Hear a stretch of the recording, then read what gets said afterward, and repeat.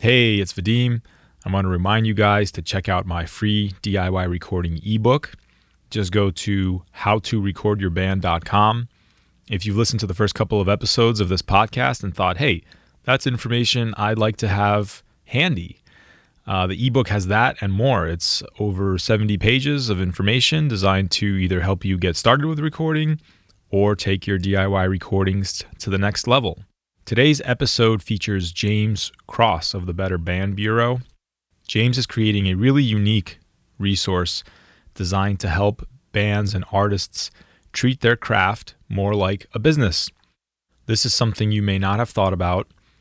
As James mentions early on, it may not be right for you at this stage in your career or your band's career. But while you may not be doing music for the riches that come with it, it's really not about that. It's really about sustainability. It's about how you spend your time and can you get by paying your bills while doing what you love. Not everybody's going to become Jack White or Beyonce, but there's this concept called the long tail, which refers to the thousands of independent artists out there that make a living year after year and can do this for many years because they've taken control of the business aspect of their band. They understand their revenue, they understand their expenses, they understand how to use technology to their advantage in creative ways. This is what James is talking about. This is a really information-dense episode. You'll see that James throws down a lot of knowledge, and I'm glad I got to listen to it a second time while editing it because there's really a lot here to pick up. Whether this is something you've considered or not, I think you'll get a lot out of it, and I hope you enjoy it.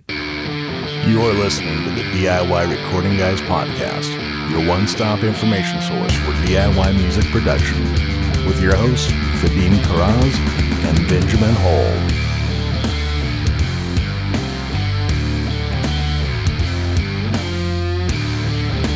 All right, welcome to another episode of the DIY Recording Guys podcast. I'm your host, Vadim Karaz from Calm Frog Recording. And I'm Benjamin Hall with Dreamloud Studio. I'm excited for our conversation today. We have a special guest with us. We have James Cross from the Better Band Bureau. And we're going to be talking about how and why you should treat your band and your craft as a business, which is something that maybe is not so sexy to think about at first. When you pick up a guitar and you start playing and you're like, this is cool. I can maybe get girls this way or something. I'm going to write some songs. You probably don't think then about things like accounting and what are my revenue streams going to be. But it's super important if you want to do this in the long haul. So without further ado, James Cross, welcome to the podcast. Thanks, Vadim. Thanks, Ben. It's great to be here. And, you know, I love what you said about getting girls with playing guitar. But just going right into it off of that, you know what girls also like? Guys who aren't broke. That's perfect. That's just great segue. Mic drop right there. That's it, man. Yeah, that's mic drop. That's going to be the social media clip right there. That's it. I found out the hard way. See, being a good bass player gets you into a lot of like good gigs and touring, but you don't get girls at shows. You get other dudes asking what your gear is. That's right. Girls only come after the revenue part, so it's important. Yeah. So James, we invited you on to talk about this kind of the business aspect of bands, but I want to start with just having you give us some of your background. We know also that you do have some studio background as well, so feel free to go in as much or as little detail as you want on kind of your history growing up with music, how you got into this game, and what you're doing today. Yeah. So long story short, I just grew up immersed in music, stuff like Randy Newman, Sinead O'Connor, musicals like Andrew Lloyd Webber's Starlight Express, just a little of everything. And fast forward to, I guess I was about 15, and I'd been listening to, you know, alternative rock radio for like 4 or 5 years at that point. And I started playing Guitar Hero at a friend's place and got really into AFI. Miss Murder was on Guitar Hero 3. And so picked up I Heard a Voice, which was their live album, and just fell in love with that album. And I was like, whoa, I recognize a lot of these songs from the radio. And about a year later, started interning at a radio station around here called WGDR Plainfield, just a small local community station. And from there was presented with just crazy opportunities. Like, I flew across the country when I was 16 to actually interview AFI at one of their basically hometown shows. No way. And it was a total blast, and it was crazy. And I was so lucky to do it, and ended up running an AFI fan site with some friends that years down the road, right before I left the site, ended up merging with AFI's official website. So like my friends are now posting blog posts for AFI on their official website. And that just was one of the many aspects of the industry that I got involved with, was being tight with AFI's management. But also my dream from when I was like 17 or 18 was to be a tour manager who does front of house for club bands. And that was very specific, because if you go higher than that to like the arena amphitheater level, you can't tour manage and do sound. Like those are absolutely going to be separate.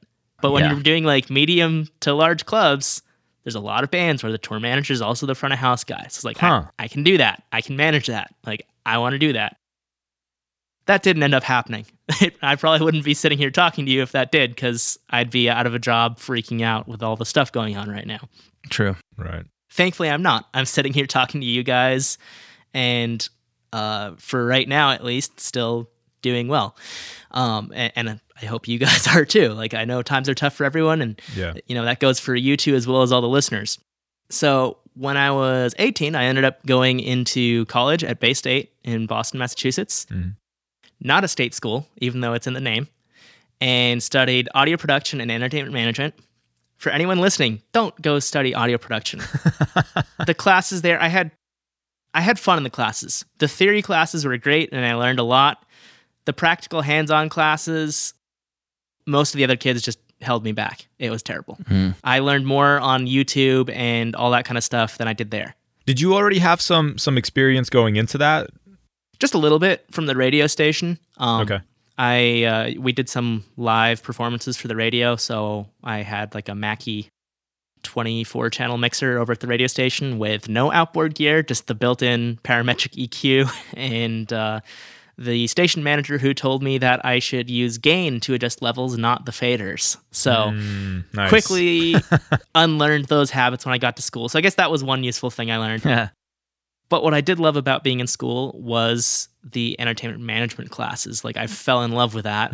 No surprise, since I wanted to be a tour manager anyway.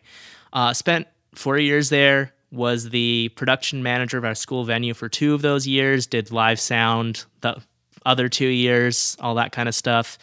And then the summer before my senior year, ended up going out on Warped Tour with one of the sponsors on the tour, which had been like my dream. Here I am, 21-year-old kid, getting on a tour bus for the first time. I'm just like, it's awesome. I'm getting paid to travel across the country. Like, it's happening. I could do this, you know? And so did parts of 3 summers on the Warped Tour and some other tours in between, doing merchandise, driving for bands. I tour managed a friend's band for their regional tour, just hopping around, doing as much as I could, really. And then in 2016, ended up basically leaving the music industry for about 2 years, because I got a good job offer that paid well in a wonderful city, San Diego. And about a year into that, ended up interning at Signature Sound Studios in San Diego, and it was awesome. I'm like, yep, I can't do like this job for the rest of my life. I have to get back into music. So that's how I got back into music, and started working with bands again. And this all came around to the Better Band Bureau, because I had so many friends asking me like, hey, James, how do I do this? How do I do that? I'm like, you know what? Rather than talking to every single person individually, why don't I just talk about it on a podcast and in a Facebook group so everybody can learn? And that way, even if they don't have a burning question, they might hear something and think, oh, dude, I never thought of that. I should do that. And so that gets us to where we are now, essentially. Right on. Yeah, you're making some really useful, practical content. Again, it's something that I think a lot of musicians don't think about, and they should. So let's start there maybe. So let's say I'm a musician. Why should I care about treating my band as a business? Well, I'm going to throw a twist in there and say not every musician should care. Okay. Some musicians who just play as a hobby, just want to play locally, it's not really going to matter that much. You're probably not going to earn much. If you just love to play music and that's what you want to do is just play music for your friends, at the local coffee shop or the local bar, that's totally fine. There's nothing at all wrong with that. But if you have bigger aspirations to hit the road for more than, a weekend tour or release an album that thousands of people are going to hear, you have to have a plan in place for everything you do. And that's part of running a business. And if you're going to be running a business, you might as well do it right and figure out what business structure you want for your band, how you're going to monetize things, and really just how you're going to stay afloat as a business. Because fun fact, the IRS, if you don't make money for 3 years on a business, will classify you as a hobby. So if you lose money 3 years in a row as a musician, you're not a professional musician. The IRS will literally call you out and say, no, it's a hobby. Wow. So that's the long story short. Not everyone has to take it seriously, but if you want to take it seriously, you better do things right, or you get called out by Uncle Sam. Good advice. Yeah, there's no wake up call like the IRS calling BS on your life dream, right? Yeah, exactly. And I mean, I've seen bands who, you know what? Let me take, for example, one of the friends I tour managed, and this is just for a weekender tour. And long story short, their bass player joined the National Guard and went to basic training. So they asked me to fill in on bass, and I was like, yeah, sure, but on the condition that you also let me tour manage you guys so you can see like what you should be doing, because I knew they hadn't been doing any of that. At the end of this like 4-date tour, I pulled up my spreadsheet and went through the numbers and was like, okay, so we earned money. We earned like $217, and these were our expenses. So after the expenses, it was this, and this was literally just helping them out. We didn't get paid out for food or anything. It was basically just a vacation for me. Mm-hmm. And they were just mind blown. Like, whoa, we made money? Like, we would have had no idea about that if we didn't have you here. I'm like, well, you would if you had a spreadsheet. I can send you the spreadsheet for the next tour. And some bands just don't do that. They don't like numbers, and they don't necessarily care, which is fine because musicians are creative people, and not everyone's going to care. But for most bands that have 4 or 5 members, there's going to be at least one person who is capable, willing, and in fact eager to do the numbers and make sure that everything is going as it should. And if you're earning money, split evenly or to whatever extent that the band has decided. I mean, a lot of bands split things evenly, some don't. It really depends on what the deal is. Which, quick side note, if you're in a band, you're not a sole proprietorship, you're a partnership. And that means you should have a partnership agreement so everybody knows going in what happens if one person leaves or if multiple people leave, who owns the rights to the band, what does it take to kick out a member if it comes to that? Do you need to have, like, if it's a 5-member band, at least 3 people say, yes, we want them out? Does it have to be unanimous? Aside from the person getting kicked out, obviously. They're probably not going to vote for that. But you get where I'm going. You have to have these policies and thoughts in place, because otherwise, years down the road, it could come and backfire. That's super interesting. I never even thought about that. And Ben, I want to know what you think, because you've been and still are in a bunch of bands. Mm-hmm. But just first, James, quickly, what does that look like? What does a partnership agreement look like? It really depends on how much into detail you want to go with it. I personally recommend, if you want to make this a career, have a lawyer drafted up, and not just any lawyer, a lawyer who knows band partnership agreements. We're actually going to have one on the Better Band Bureau podcast in the future. Nice. She's great, but it's been a little delayed with all the COVID stuff. Yeah. But she's going to talk about partnership agreements, different structures that bands could have. And, even if the band isn't a partnership, if you're an LLC or a corporation, you should still have that partnership agreement in place. So what's what. But yeah, it really depends on how much detail you want to put into it. And the partnership agreement could literally be, the lead singer is the sole songwriter and they own the band, and everyone else is just basically a silent investor who gets a share of the profits.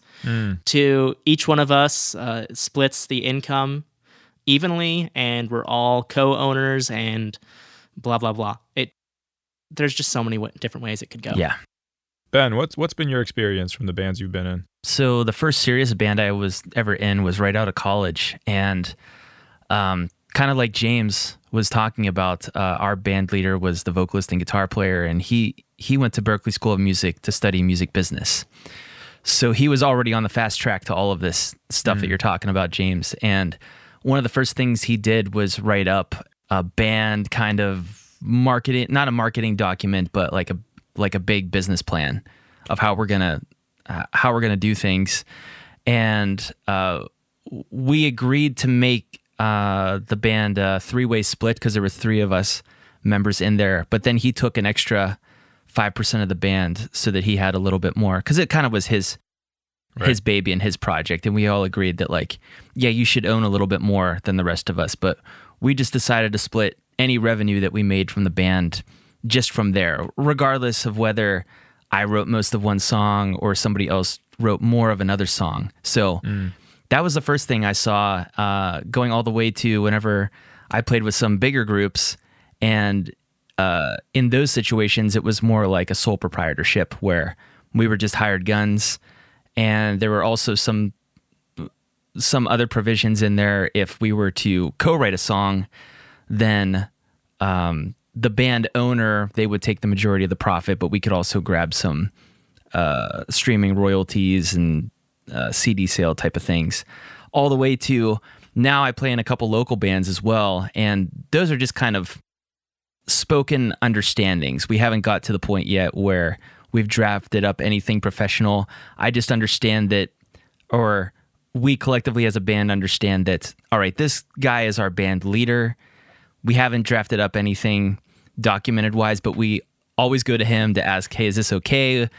He gets the last word on things, essentially. Right. So I think it's okay to have everything along the way there, and to not have anything legally drafted up, at least at the beginning, because it can be kind of, and I want to get your thoughts on this, James, too. Like, when do you make that step to, like, kind of bring in a lawyer and do all the things professionally? Because it can be kind of weird to go and ask your friends, hey, do you want to start a band? By the way, here's some papers I need you to sign. Right. Yeah, I was going to ask the same thing. Like, when's the right time? Or maybe even a better question is, like, when's the wrong time to start thinking about that? The wrong time is when it's too late, because you've been offered some kind of contract from anyone, really. Having it in place as soon as possible, as soon as you recognize that everyone in the band wants to take it seriously, is a great time to do that. For example, if you guys are talking about doing a 2-week tour or something, that's probably a good indicator that everyone in the band is at least somewhat serious. You say, okay, you know what? We're going to either make money or most likely lose money on this tour. We need to have an agreement in place. We need to track finances for every single person for what they pay in and what they take out. So that way we know who, basically, if somebody makes a larger investment than somebody else, they're going to get that investment back before we split the profits. So that's really important. And that's one of the easiest ways to, break up a band is, bass player pays in 200, guitarist pays in 300, drummer pays in 10. And then at the end of the tour, the drummer's like, yeah, so where's my third? And they're like, well, dude, we paid in 500 together. You paid 10. Like, we're paying ourselves back. Here's your $10, but we're not paid back yet. And he goes, but you each got $100. It's like, well, yeah, because that's less than we paid in. You got in your whole amount. Like, we lost money. You broke even. You're good. And the drummer rage quits. So yeah, that's the kind of stuff that you want to have policies in place, even if it's not something legally binding, at least something like, here are the numbers, track in your accounting software, whatever it is you want to use, and make sure that everybody knows how much has been paid in by every member, and there's a paper trail of every. It's really funny that you said drummers, because I feel like we always rag on drummers on this show. So this just goes right in line with that freaking drummers. So let's get into some of this. This is something I'm actually very curious about. It's been years and years since I've been in a band, and I've never been in a band that's taken it seriously enough to care about this. But what are some of the revenue streams for a band in 2020? How do bands make money? Well, I gotta ask, first 2 months of 2020 or the rest of 2020? Right. Yeah. I do want to get into the COVID stuff as well. Ben and I have been talking about that, but let's start with regular times, first 2 months. Pretty much touring is still the biggest income for many artists, which is ironic because for smaller artists, it's also the worst source of income. You can be playing a big tour, and this is something my co-host on my podcast, Matt, has said.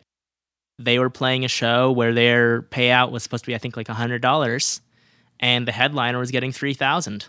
And the promoter came up to them and said, "Hey, I couldn't pay you your $100 because the headliner got $3,000." And so crazy. Matt, his guitarist Jesse, is basically their tour manager, and they learned from that. That happened once, and the next time they went back, said, "You're going to pay us up front." But also, if that situation presents it somewhere else with a different promoter who they trusted up to that point, they say, "Well, why don't you give us our 100 and talk to the headliner about giving them 2,900 instead of 3,000?"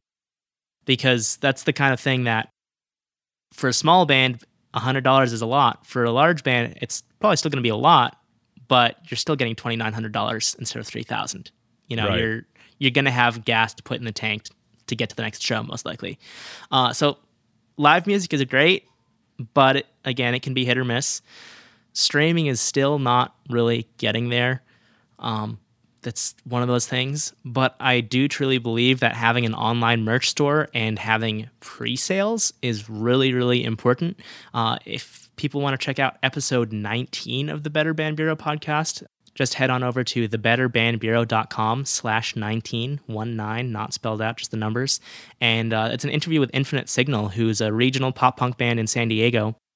And they did a great promotion plan for their new EP, Love Me Not, which came out a few months ago, and did a bunch of pre-sales and got people excited about it and basically made back their expenses before the EP even came out. Wow. And that's absolutely killer. So, they weren't getting any streaming royalties or anything. That was just pre-sales. That's amazing. That is amazing. The other thing, while I'm talking about that we mentioned in that episode, is they did a bunch of pre-production. And when they went into the studio, not only, of course, did they have a great studio engineer who was good at getting them through quickly, but they did so much pre-production that they came in under the quoted time that the engineer had given them and saved quite a bit of money doing that. So aside from the revenue streams, it's also important to, wherever you can, do the best work you can in the least amount of time so you can save money. Which might also mean, if, let's say you're playing shows, COVID is over, and your guitarist is really introverted and hates talking to people, don't put your guitarist at the merch table.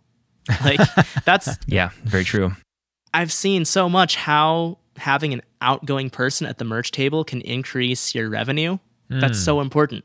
So if we're talking about income streams, we have to talk about optimizing those income streams as well. And that's something that Infinite Signal has done. They have a great merch display for their shows, and they had a great promotion plan for their pre-orders. What you said, I can't even stress on that, how important that is, James, about the merch table thing, because if you think about it, the merch table is the direct connection between your fans and your music. And that's where you hear all the individual stories of, this song got me through a hard time. And if you have somebody at your merch table that can't interact with that, then you've lost out on a fan for life. Whereas if you have somebody that really likes people and can feed back into that and gets energized by those conversations, then you're going to make fans that will be with you for the rest of your career. It's huge. Yep, exactly. And I mean, at a certain point, when you're in a band that's playing to like 500 or more people a night, you're going to have a paid merch person. You might even be playing to fewer people than that. But definitely when you get to 500, you need a paid merch person. And at that point, as unfortunate as it is, you might not be able to have those interactions just because the merch person is going to be going like, sale, sale, sale, sale, sale. So at that point, you should have meet and greets.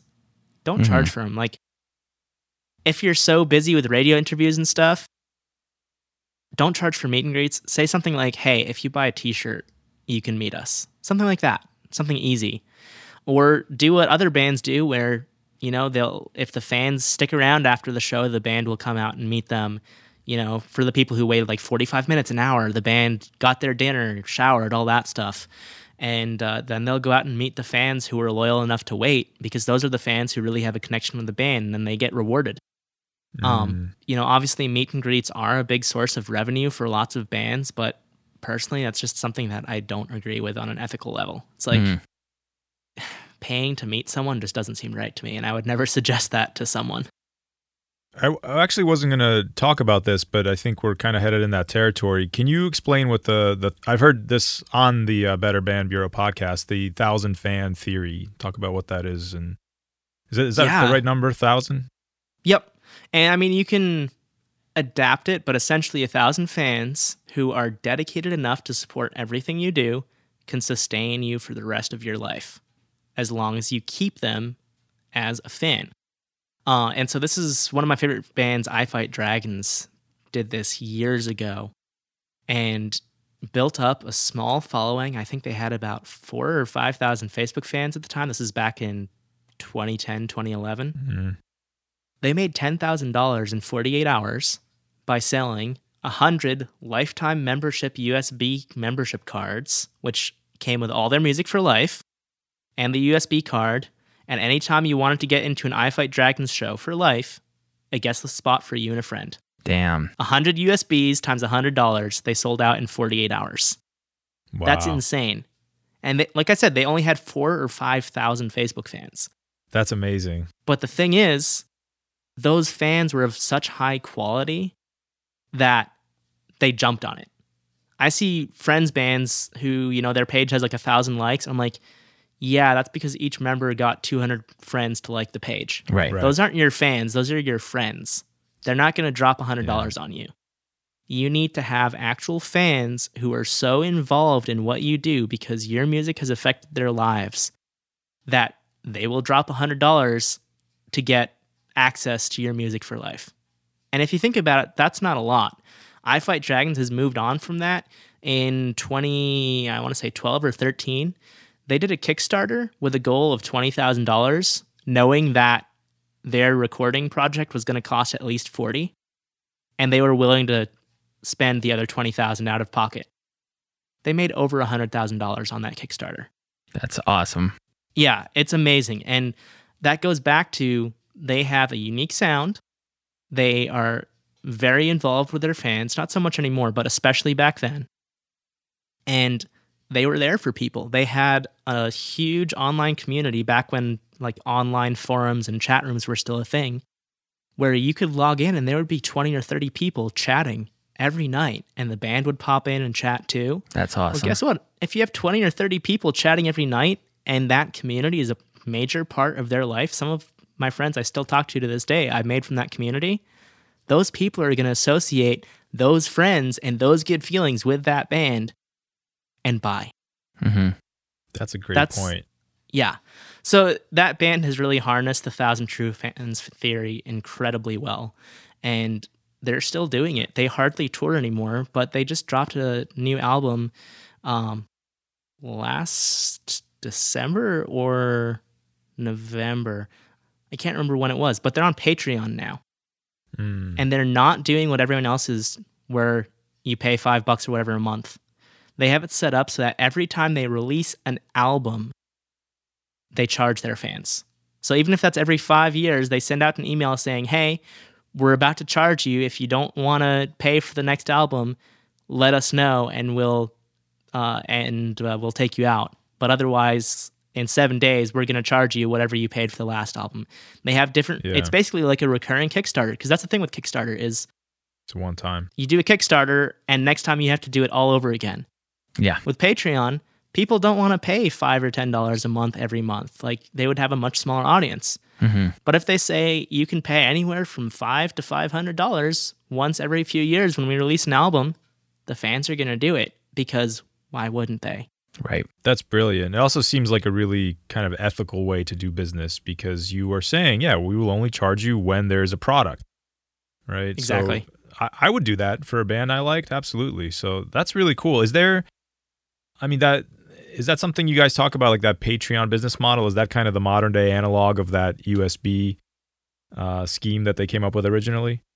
Yeah, I think it definitely is. It's, there's obviously not as much access for it. But or I should say there wasn't as much access for the USBs because anyone can join the Patreon, whereas the USBs were super limited. So there's not that element of scarcity. Mm-hmm.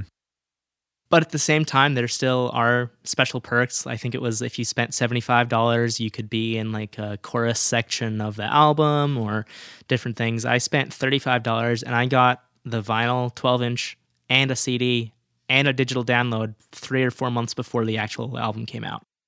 Like the digital download was early, not the actual physical albums. But they just really care about their fans and recognize that that is why they're there. And that's part of it, is they've made a business out of it, but they also recognize their fans are the reason they're there. So I think I want to jump in real quick, and you did a great job of answering this by example, but why don't we just spell it out and say, what is a band supposed to do instead of doing the VIP meet and greet? What would you recommend when you get to that level? Yeah, to really replace that. Oh, sorry, one second. Do you mean like the example I gave for buying the t-shirts, or do you mean what I Fight Dragons is doing? I mean, not necessarily, but because that's a very specific example of what they're doing to be ethical to their fans and kind of reward them, because it kind of strikes me as it's not a businessy, dirty, like money grabbing scheme. They're giving their fans an opportunity that they've already built a relationship with to invest back into them. And why wouldn't they? Because the value that their fans are getting is higher than what money is being exchanged, if that makes sense. So yeah, let's say you're in a band and you're building up, because obviously you can't sell VIP meet and greets whenever you first start a band. You just gotta go and play shows. But once you build up to that level where you do there's a little bit more scarcity, where you have maybe less time to meet with fans, but a lot of people, they want that attention and they're willing to pay money. So what would you recommend? What would you recommend a band doing instead of doing the whole paid meet and greet thing? Yeah, for the meet and greets, I would say just replacing them with some kind of deal where you say, hey, if you spend $20 at the merch table, you'll get a wristband for the meet and greet. Or if you spend $50 at the merch table. Because that way, people can still meet the band, but they're also getting a tangible product as part of that.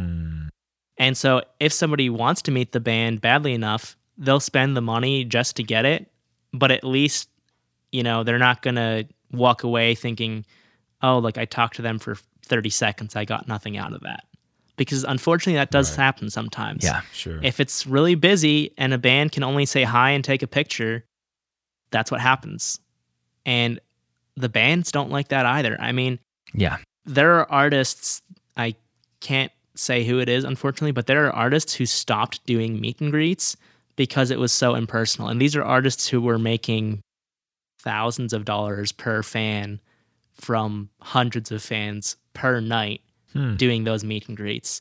All I can say is it was an arena level artist that I worked a couple shows for. And the third show, that artist stopped doing meet and greets for the rest of tour. And I don't believe that artist has done meet and greets since then because the artist hated them so much. And so, the management said, this is what you're going to do. And the artist finally said, I'm not going to do this anymore. So artists don't like it. But having those quality connections is great. And so if you can't meet everyone, have a minimum buy at the merch table, and then if somebody buys that much merch, they can meet the band, they get a wristband or something to go talk to them. Yeah, and I like that you said too about the bands don't like it either, because so from a more band perspective, because I've been at that level before, it's not that bands and the members in them turn into jerks when they get to that level and they get like big egos. I mean, sometimes that happens, but I think more often what happens is your schedule just gets filled up with all kind of things. Like you'll have radio interviews and then all kind of things you got to do right before your show, and then also a meet and greet's tagged on. You just might not feel like it. Maybe you only slept 2 hours or 4 hours the night before. And that's, I think, where you hear these horror stories of, oh, I paid this amount of money for the meet and greet and I met the band and it was terrible. They were jerks. And so I really like the advice that you gave there, James, because it just gives a better alternative all the way around for the fans and for the band. So that's great. Yeah, thanks. And I'm sorry to hear that you can relate to that, because it's truly unfortunate. Yeah. Like, that's no fun for anyone involved. And I guess to put it in the simplest possible words, fans are buying an intangible product when they buy a ticket to a show. Don't upsell them on another intangible product. Give them something tangible to take home. And It's good. I I like really that. like that. I like that. Something, you can, you have it, you can walk away with it. Are CDs still relevant for this, or are you talking about some other kind of merch, like whatever else, t-shirts or whatever? Personally, I'm old school. I love it when bands have CDs at the merch table. Yeah, me too. But in 2019, according to the At Venue end of year report, CDs accounted for something like 4% of all sales Dang, at the 4%. merch table. Wow. That's And crazy. vinyl accounted for 1% of all sales at the merch table. And that's across all genres, all venue sizes, anything from, like 50 cap up to 20,000 or more. Really? Yeah, that it's a great report. I will send you guys the link to that report so you can put it in your show notes Yeah, if that'd you be want. great. And that way Absolutely. the listeners can check it out, because it's incredible to see. On the flip side, black t-shirts make up 50% of all sales. Black Okay. t-shirts. I love it. Yeah, specifically black t-shirts. And then white t-shirts is like another, or not white t-shirts, but non-black t-shirts is like another 20%. So That's basically, so funny. More than half of all sales come from t-shirts. Okay. Is that all genres? Yeah. Interesting. Let me pull up the report real quick right now, and I can. Yeah, I'm curious. I was going to ask you what the lion's share was of black t-shirts. I mean, I buy a lot of black t-shirts at shows, so I guess that makes sense. So from being on tour, I love black t-shirts, because if you don't get a chance to get a shower and you accidentally spill coffee on yourself, it doesn't show as bad. Nice. That's the So- whole benefit of a black t-shirt. I have to ask. I have the feeling you've never done giant summer music festivals, have you? Or have you? I've done a couple of them. Yeah. Okay. Yeah. Why are you asking? Because the black t-shirts don't stay black for more than a week. True. Very true. I have shirts that were like a very dark navy blue, almost black, and they're like pink now after a summer or two on the road. So, That's awesome. yeah. Anyway, I pulled up the report here real quick. Let me scroll down to the breakdown. Okay, I lied. 50% of all items sold were a t-shirt. Okay. 59% of that 50% was black t-shirts. So you're looking at basically, let's see, 60 divided by 2, 30% of all merch, give or take, was black t-shirts. That's crazy. Yeah. What's next after t-shirts? Long sleeves, 5%. Okay. So it's a factor of 10. T-shirts Yeah, sold wow. out the second place item 10 times. That's insane. amazing. Yeah. And I'm all for having different colored t-shirts, but I have literally gone to a show and seen that, like, oh, there's a red shirt and a white shirt and a blue shirt and a gray shirt, and there's no black t-shirt. Okay, I'm not going to buy anything. That was literally my thought process. Dude, so that's that- how important it is for any artist to have at least one black t-shirt at their merch table. That's worth the price of admission right there. That's such good advice. I have the feeling it's the kind of thing that people just don't think about, because that Yeah. show that happened at, that was a band who at the time was signed to RCA or DC-D2. I can't remember which it was, but either way, a huge label. RCA is RCA and DC-D2 is Pete Wentz's label. So not minor stuff. It's not like they were on, shoestring budget radio label or whatever. I'd be interested about the analytics too, and they might not have these details tracked well enough, but you might be able to sell more different colored t-shirts if you just have a black t-shirt as a band versus if you don't have any black t-shirts. Like you were saying, well, I went to a show and they didn't have any black t-shirts, so I'm not going to buy anything. But I'm sure there's people out there that they bought a black t-shirt and they also bought another colored t-shirt too. So you probably increase your definitely. sales just by having a black t-shirt if you don't have that already. Yeah. Yeah, a good it probably is, and I'm sure they have the data for it, but they haven't published that. Like Yeah. the report they published is really extensive. There's a lot of data in it. It only covers the US, but that's at Venue's main territory. Which, on that note, if anyone's looking for a merchandise selling app, unless you're making bank, I don't recommend at Venue. MerchCat is much more affordable, and they've in fact waived their fees for online sales during the COVID crisis. Oh, that's awesome. They do a really cool thing where they have a MerchCat fan app, and I'm not like an affiliate or anything for them. I just like love their product, and your fans can download that app and buy your shirts. So it's literally an online merch store, but only in app form. And rather than saying, you've earned this much, this is how much is for the shirt, this is how much for the shipping, they just say, you sold a shirt for $20 or whatever price it is. Here's your $20 and a prepaid shipping label. So you don't have to figure out anything. You just print out the label, put it on a package, put the merch in the package, and put it in your mailbox. That's it. You're done. That's nice. That's really nice. Yeah, that's one of the reasons I love their product so much. It's like really cool. And I've chatted with the founder, Vanessa. She really, she left the corporate world to help bands. So when I see stuff like that, I'm like, okay, you know what? This person clearly has someone else's best interests at heart, and they're Right. trying to make it work. Like, go support that by all means. Yeah. So is that from the fans' perspective or user experience, that MerchCat integrates to a band's website? So the band would set up their items in the MerchCat app as if they're selling them at a show. Okay. And then they can toggle if they want to also sell items individually on each item in the MerchCat fan app, which is basically a marketplace for fans to go look at merch from different bands, and you can search for your favorite band and see if they're in there. Very cool. Yeah, it's something that I would love to see more people using, because I know a lot of people use it for the live shows, but they don't use it for the online sales, even though it would be such a cool feature. Okay.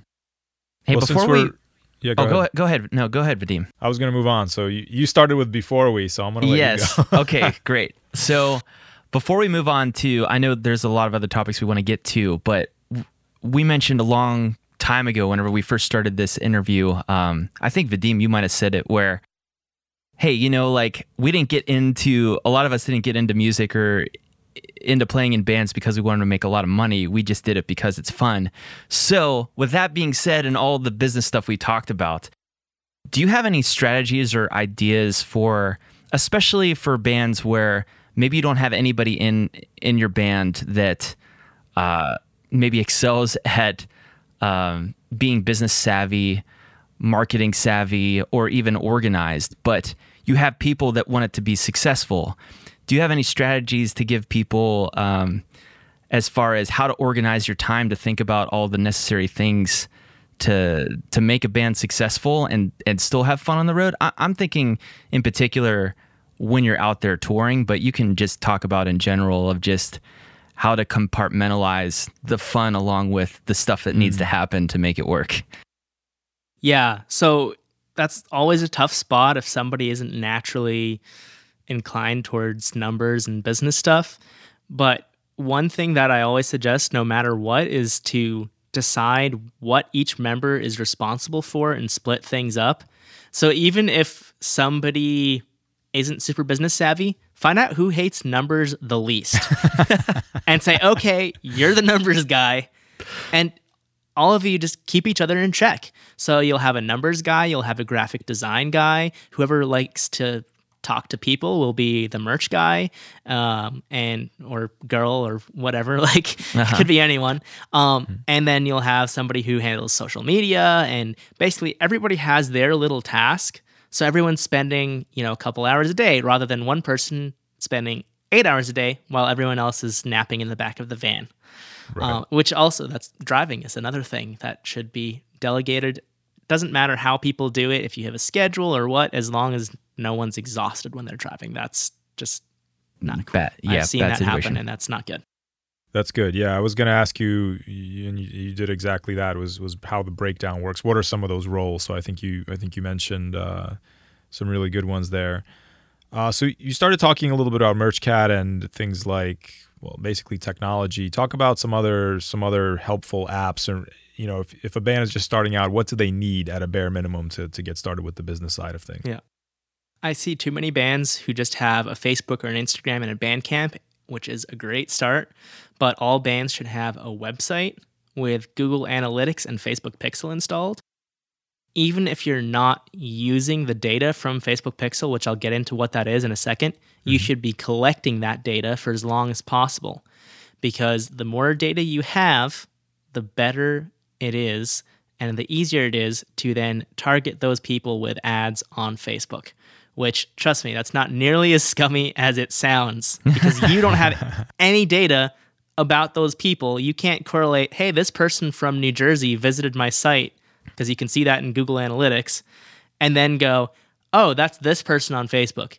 You don't get that data. Facebook has that data, and you can then advertise that to that person. Right. But anyway, the reason to have a website these days is, to be honest, to pixel people. That's just how it is. Nobody's going to seek out your website. They're going to look for your Instagram. They're going to look for your Facebook. They might find your website if they search for tour dates. But if you can get people to, for example, go to your merch store by going through your website, you've just pixeled them. That's perfect. If you can get people to sign up for your email list by going through your website, congratulations, you've just Facebook pixeled them. That means that down the road, you can show ads to that specific person, which is going to be way cheaper than advertising to everyone on Facebook or everyone who likes that band that sounds kind of like you, but not really. If somebody has heard your name a bunch and been to your website and they see an ad from you, they're going to be much more likely to interact with that ad than somebody who's never heard from you before. Right. I forget oh, go ahead. Hey, I was going to say, just to plant a flag there, because I think what you said is so important, is that you may think, well, my band is nowhere near ready for advertising. We don't even have a budget yet. But I think what you're saying is the earlier you can start collecting that pixel data, it might be a year down the road that you say, hey, let's run some ads. By the time you're ready, you'll have collected some data that then you can use through channels like Facebook and Google to show ads to people to whom they're relevant, basically. Exactly. And you never know when you're going to need to run an ad. Right. I've seen bands who had their van broken into, and they run an ad for the GoFundMe. Stuff like that. And, ethically speaking, okay, that's kind of weird to run an ad for a GoFundMe because your van got broken into. It's like, wait, if you don't have money, how are you running the ad? But then you think about it, oh, wait, you know what? Like, people already donated $100. They're just using that $100 to make sure more people see it. Like, okay, that's right. I see the logic there. I don't know if I would do it, but I get it. It makes sense in theory. To plant a flag too about the, grabbing that pixel data to see who's visiting your website so you know who to serve ads to. You just sparked a memory that I had of listening to a Mike Shinoda interview. And for anybody who doesn't know who that is, he's the leader, rapper, guitar player guy from Linkin Park.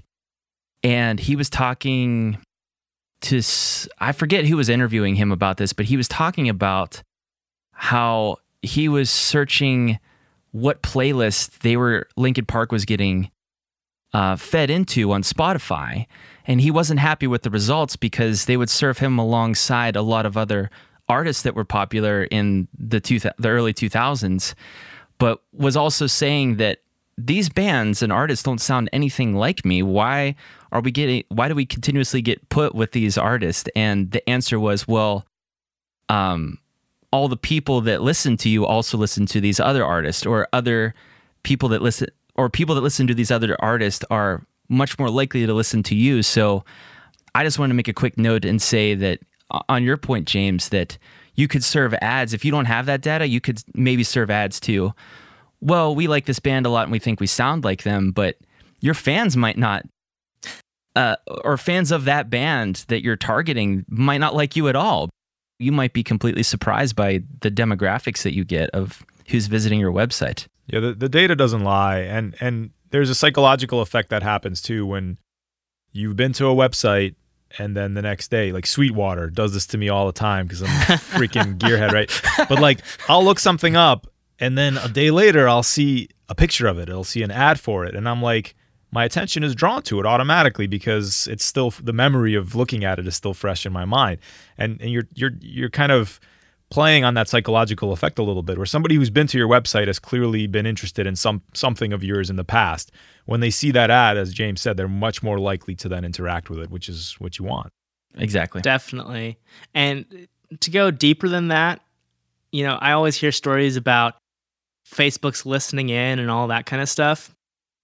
I don't believe it goes that far, but I do know that their messages get keyword searched. That's so obvious. I had a friend the other day, my MacBook charger broke, and I posted an Instagram story about it. And my friend replied to me. I was like, I can't remember what she said about it, but I said, RIP charger. And she didn't mention the word charger. She just replied to the story that mentioned it, not in text like I had spoken it. Yeah. Anyway, the next day she messages me and says, you mentioned a charger. Now I'm getting ads for chargers. No way. Yeah. So unless, there could be a coincidence that she somehow interacted with something else about a charger, but I would be unsurprised if it came out that Instagram, while I don't read your DMs, keyword search them. That would not be surprising to me at all. And if Instagram's doing it, Facebook's doing it. It's the same company. It's, there's, they have the same policies basically. Yeah, absolutely. So, in fact, when you get ready to run ads on Facebook, you can either choose or let Facebook choose whether those ads it's called placement, whether they get placed on Instagram or on Facebook. And, there's different ways to optimize that. So since we're on advertising, I guess, when is the right time to start considering advertising? Is it for every band? When do you know you're ready? That's a huge rabbit hole. It's definitely not for every band. It really depends, because you want to get as much organic reach as possible. Advertising typically is one of the less effective ways for bands to reach people. One thing that I love that not many people know is a thing, and this only works on the desktop version of a Facebook page, not the mobile version. There's an option hidden in your Facebook that allows you to target your organic audience with your posts, which is really useful because that will drive up your engagement if you do it right. And then because your engagement rate is better, Facebook will show it to more people. So what I'm talking about here is, for example, if you're announcing a show that is just in one area, it's not a tour or anything, it's just like, okay, I'm going to play a show in Burlington, Vermont. Most of your Facebook fans aren't going to care about that because they're probably not in or near Burlington, Vermont. Right.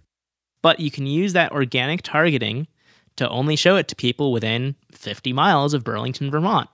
And guess what?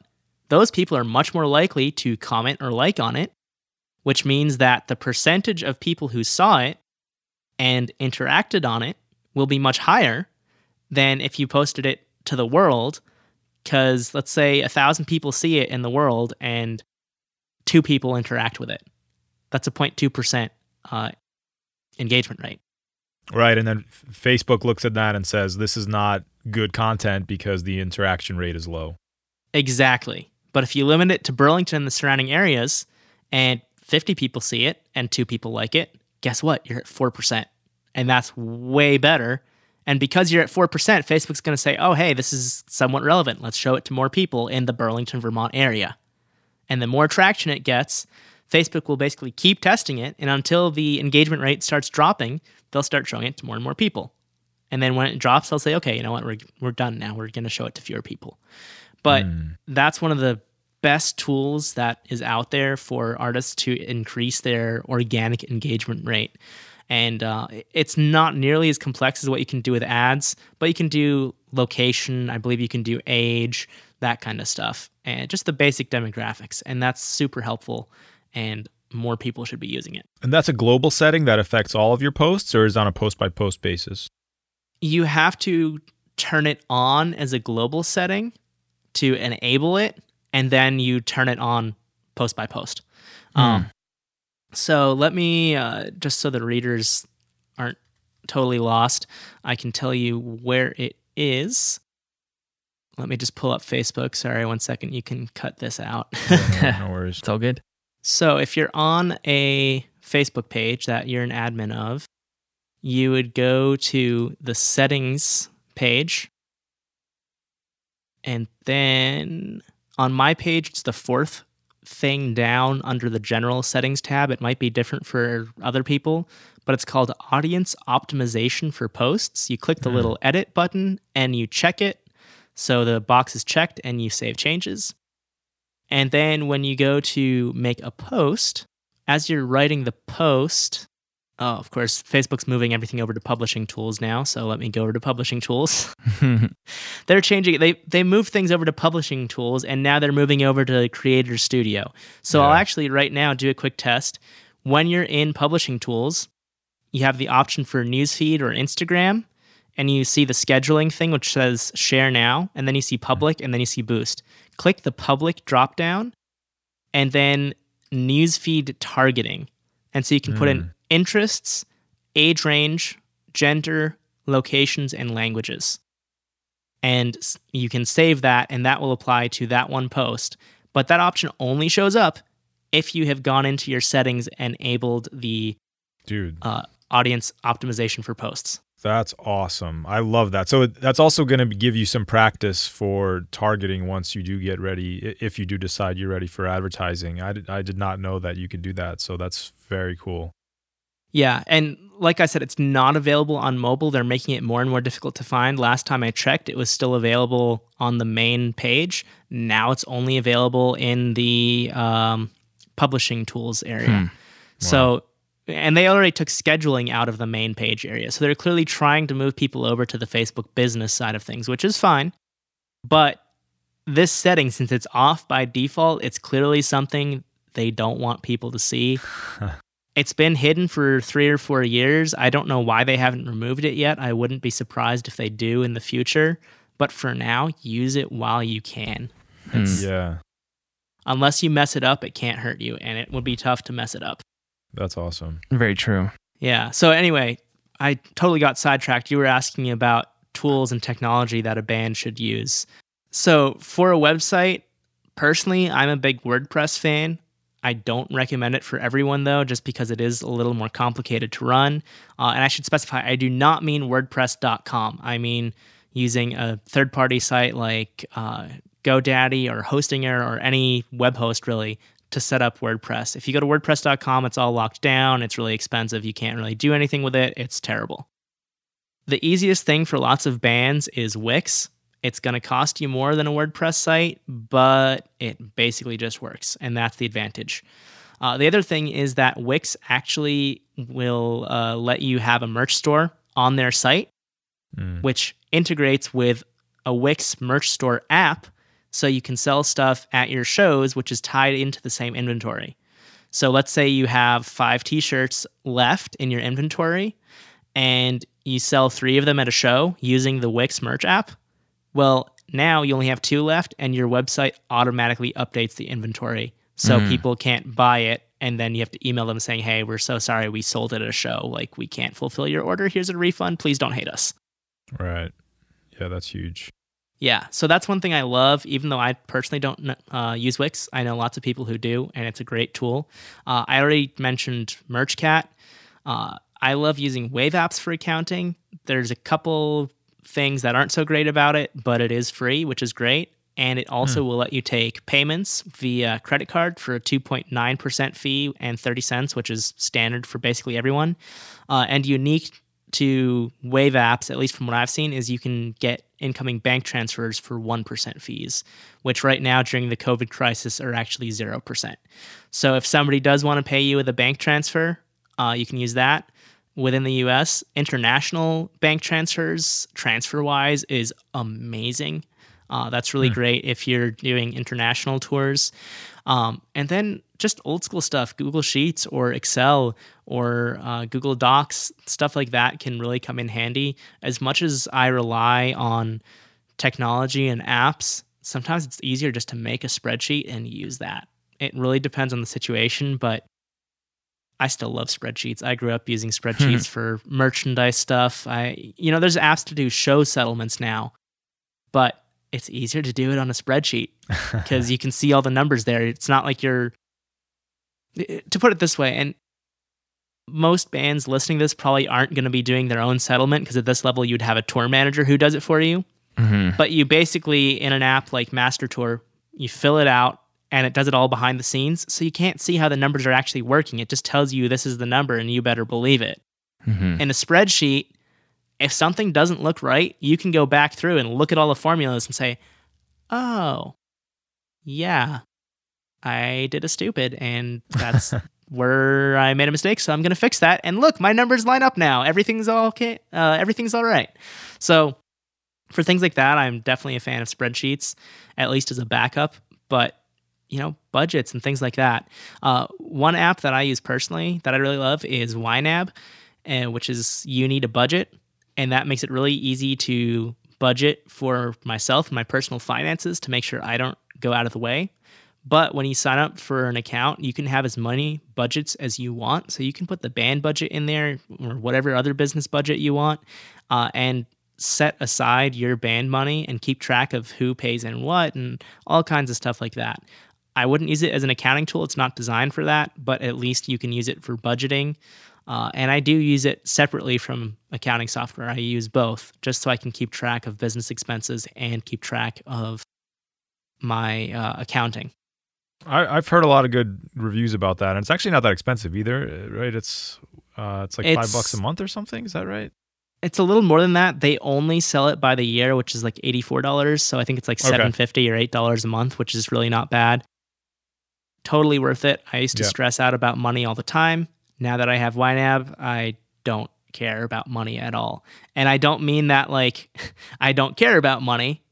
I mean that YNAB tells me if there's an issue, and I tell YNAB how much I want to set aside for certain things like retirement and food and like a fun budget. And unless something's wrong, I don't care. And if something's wrong, YNAB will highlight things in bright orange being like, yo, you messed up, like fix this now before there's a bigger problem.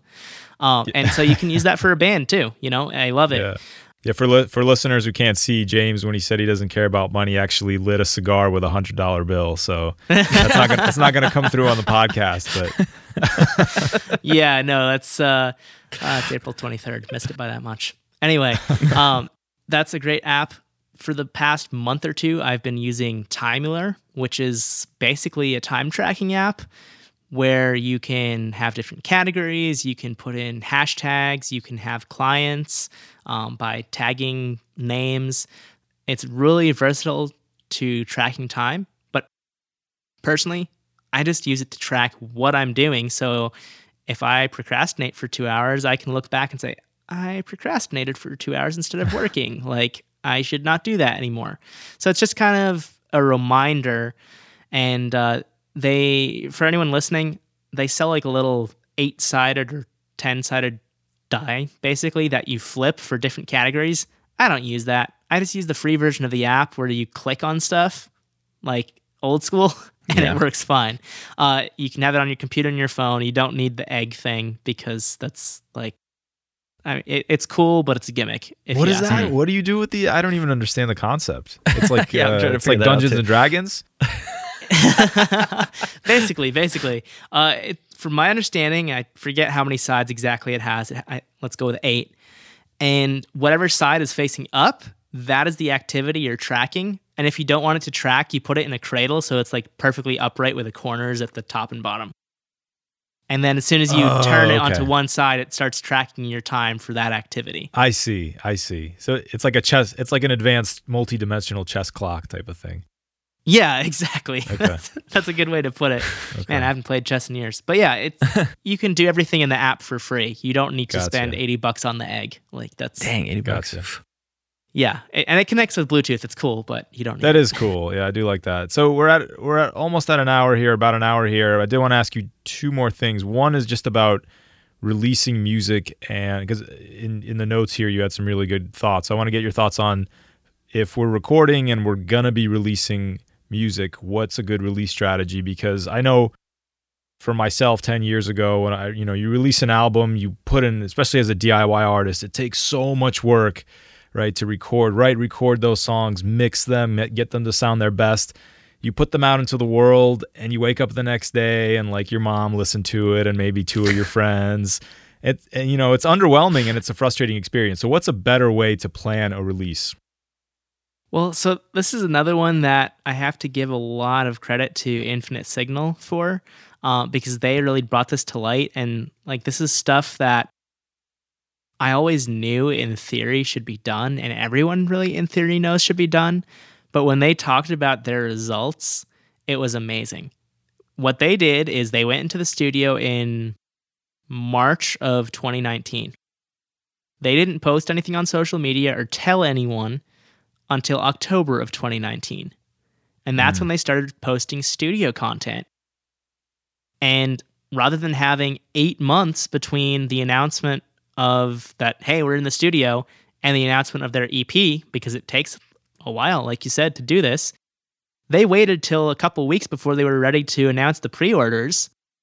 And then they started posting all the content they had from the studio with 2 or 3 posts a week, pictures, videos, behind the scenes stuff, leading up to a single release, which is, I believe, when they announced the EP and dropped the pre-orders, and then kept stuff going for another few weeks. And then they did another single release and another month or so. And then they dropped the album and played a release show. This was back at the end of January, so things weren't locked down yet.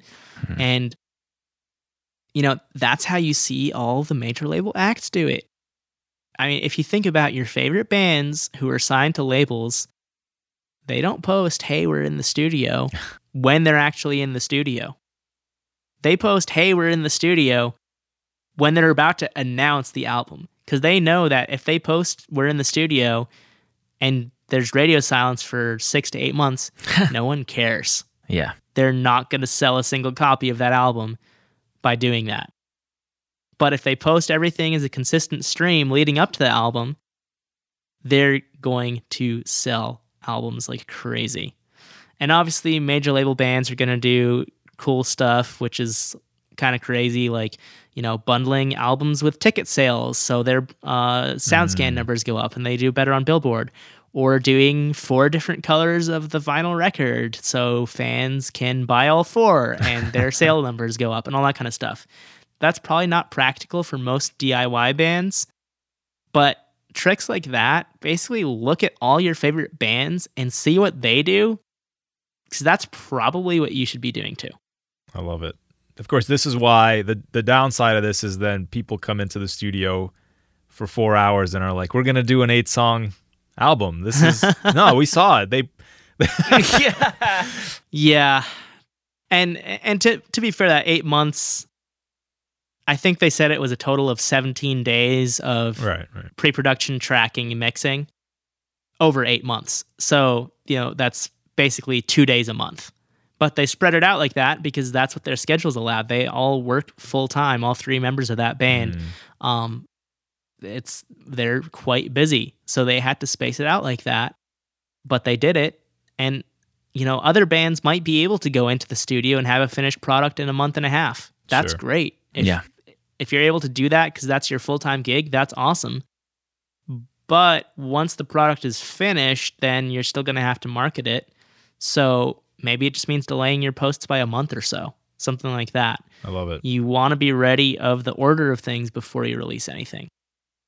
Yeah. And I also like, actually, Ben, what you guys did with Nefel, which is all the playthrough videos around the time that the single is being released. That's really cool way to engage people. And that's also something that is really huge now with all the COVID stuff. You see all of just bands it's just musicians in their bedrooms, messy bedroom in the back. People love the intimate feel of it. They feel like they're in there with you. They're just playing through their songs and even posting tabs and stuff. Those are all very cool strategies. And I have a feeling those types of things will outlast the pandemic too. I think people are going to get used to them, and there's always going to be a place for that. Yeah, I agree.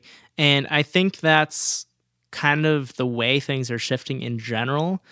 Even before the pandemic, I think it was Marshmello did a live show on Fortnite or something like that, or PUBG, one of those games. It's okay. And at the time I was like, That's cool. Maybe in a couple years once people have better sound systems in their phones. But like for right now, whatever.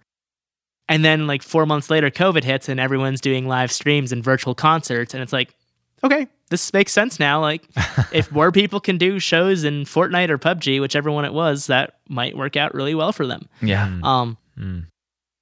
I kind of, as much as I love the artists doing solo acoustic stuff, in the long term, I don't think that's going to hold up. Like doing the playthroughs and tabs and all that kind of stuff, that's great. That's going to stick around, I hope. But doing a solo acoustic show just doesn't really translate the songs as they were unless they were already solo acoustic.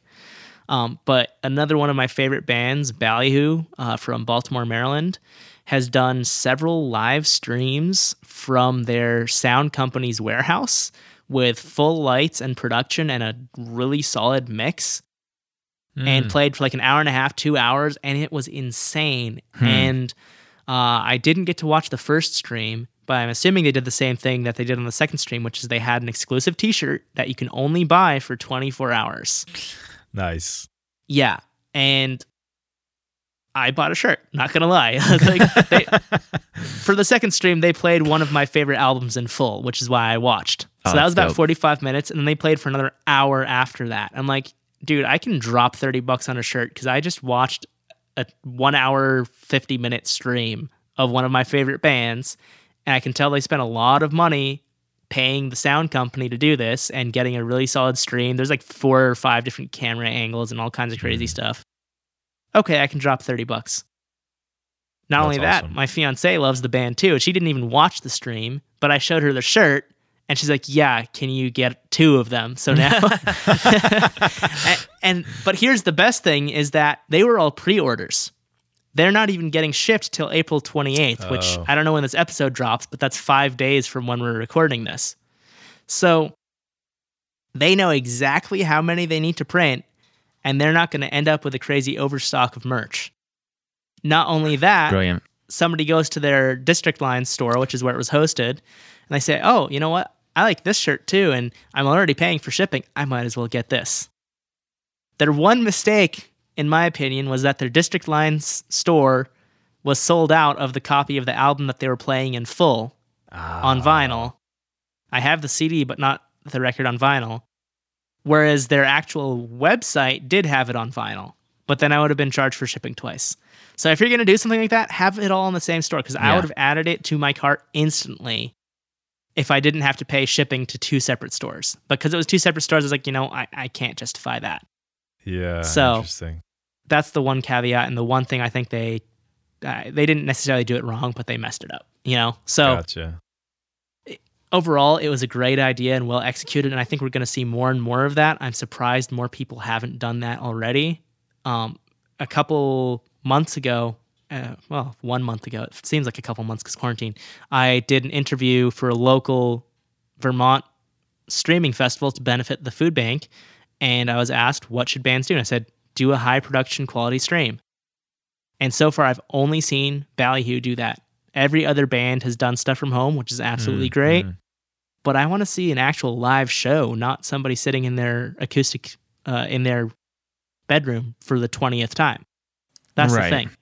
I can watch that a handful of times, but not that much. And actually, I should say I have seen one other artist do that at a friend's studio, but he plays a lot of solo acoustic shows anyway. So as cool as it was to see him in the studio with a nice mix, his songs would have translated just as well if he was sitting in his bedroom.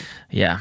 I want to be mindful of your time here, but I do want to get your thoughts. You started talking about it, about the COVID situation. I know you don't have a crystal ball on this, and none of us do, but what are your thoughts right now on the future of touring and for bands? You mentioned one of the things, if you're in a band, what should you be focusing your energy on right now?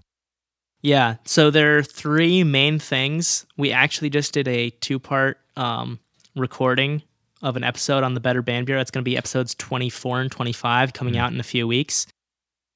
The first part is stay relevant and stay liquid. You want to make sure that you don't run out of money and that people still remember who you are whenever this all ends. I've heard anything from this fall to the end of 2021.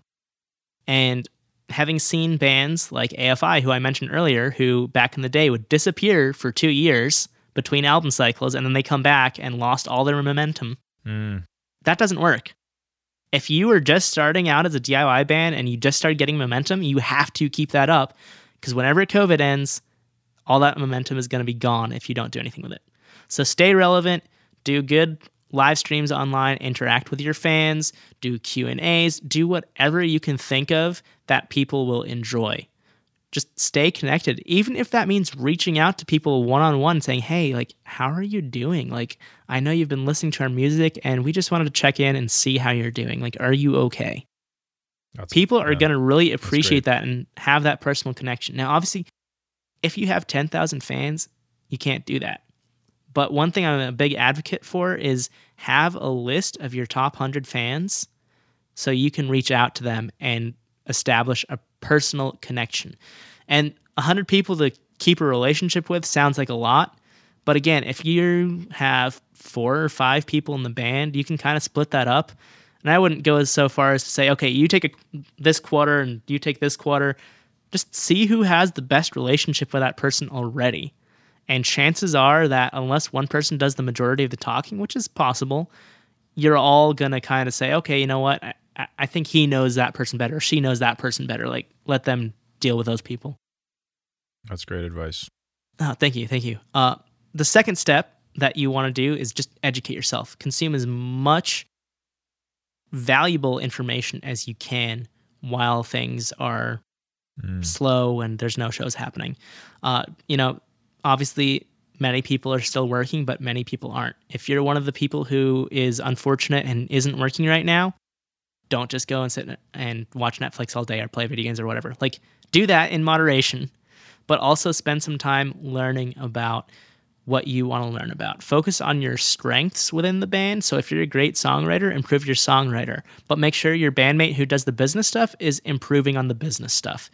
If you have a bandmate who, well, driving is driving. So, but figure stuff out for each member. If you have a bandmate who's a really good tech head and knows all the tech, have them figure out a better way to store and unpack and load your gear, buy some lights and program a light show, stuff like that.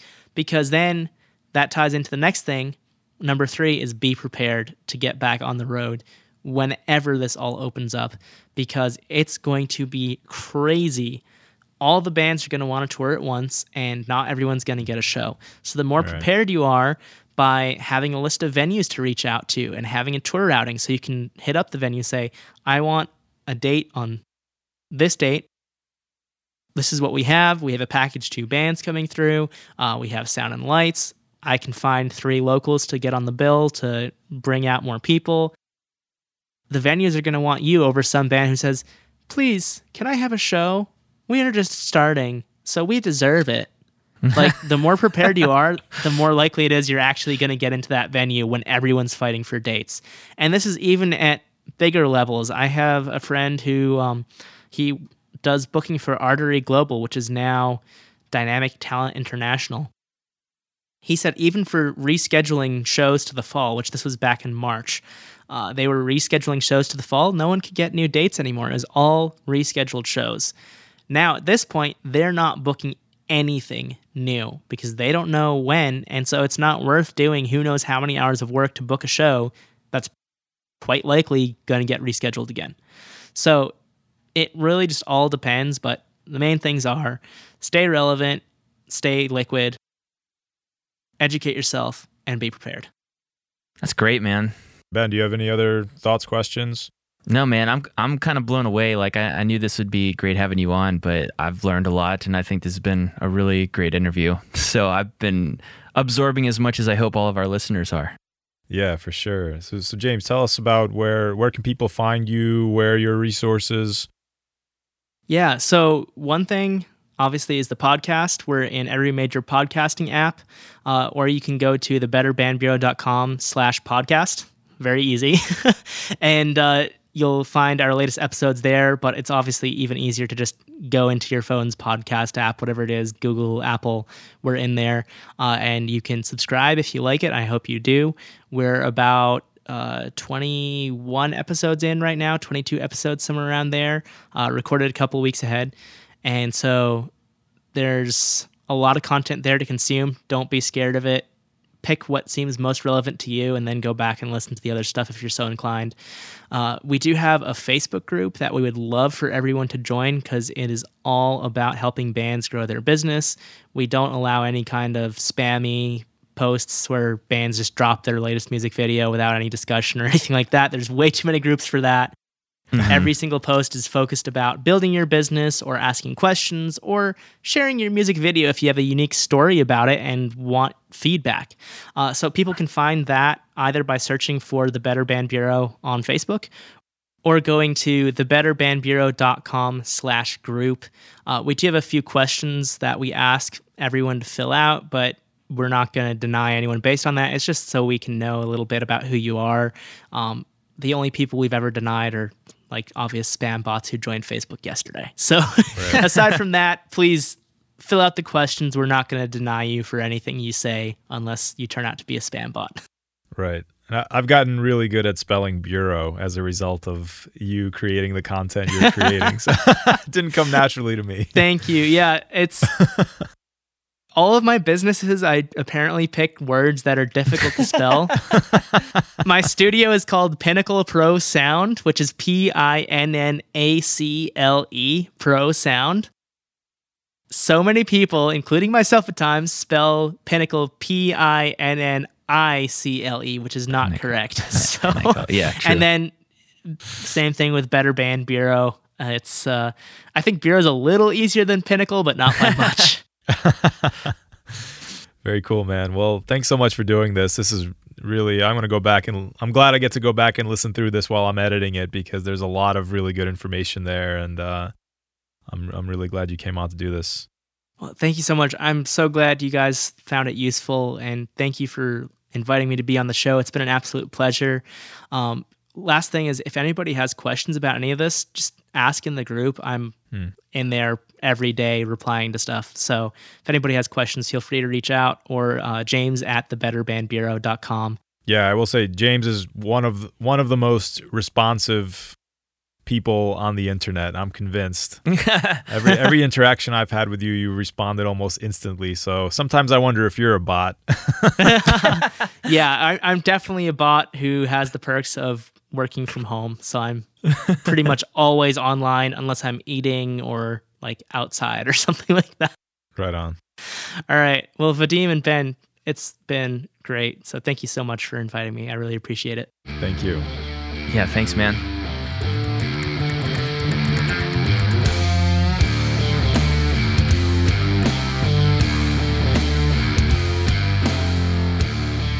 If you're enjoying the podcast, take a minute to leave a rating wherever you like to listen to it, or share it with your friends on social media.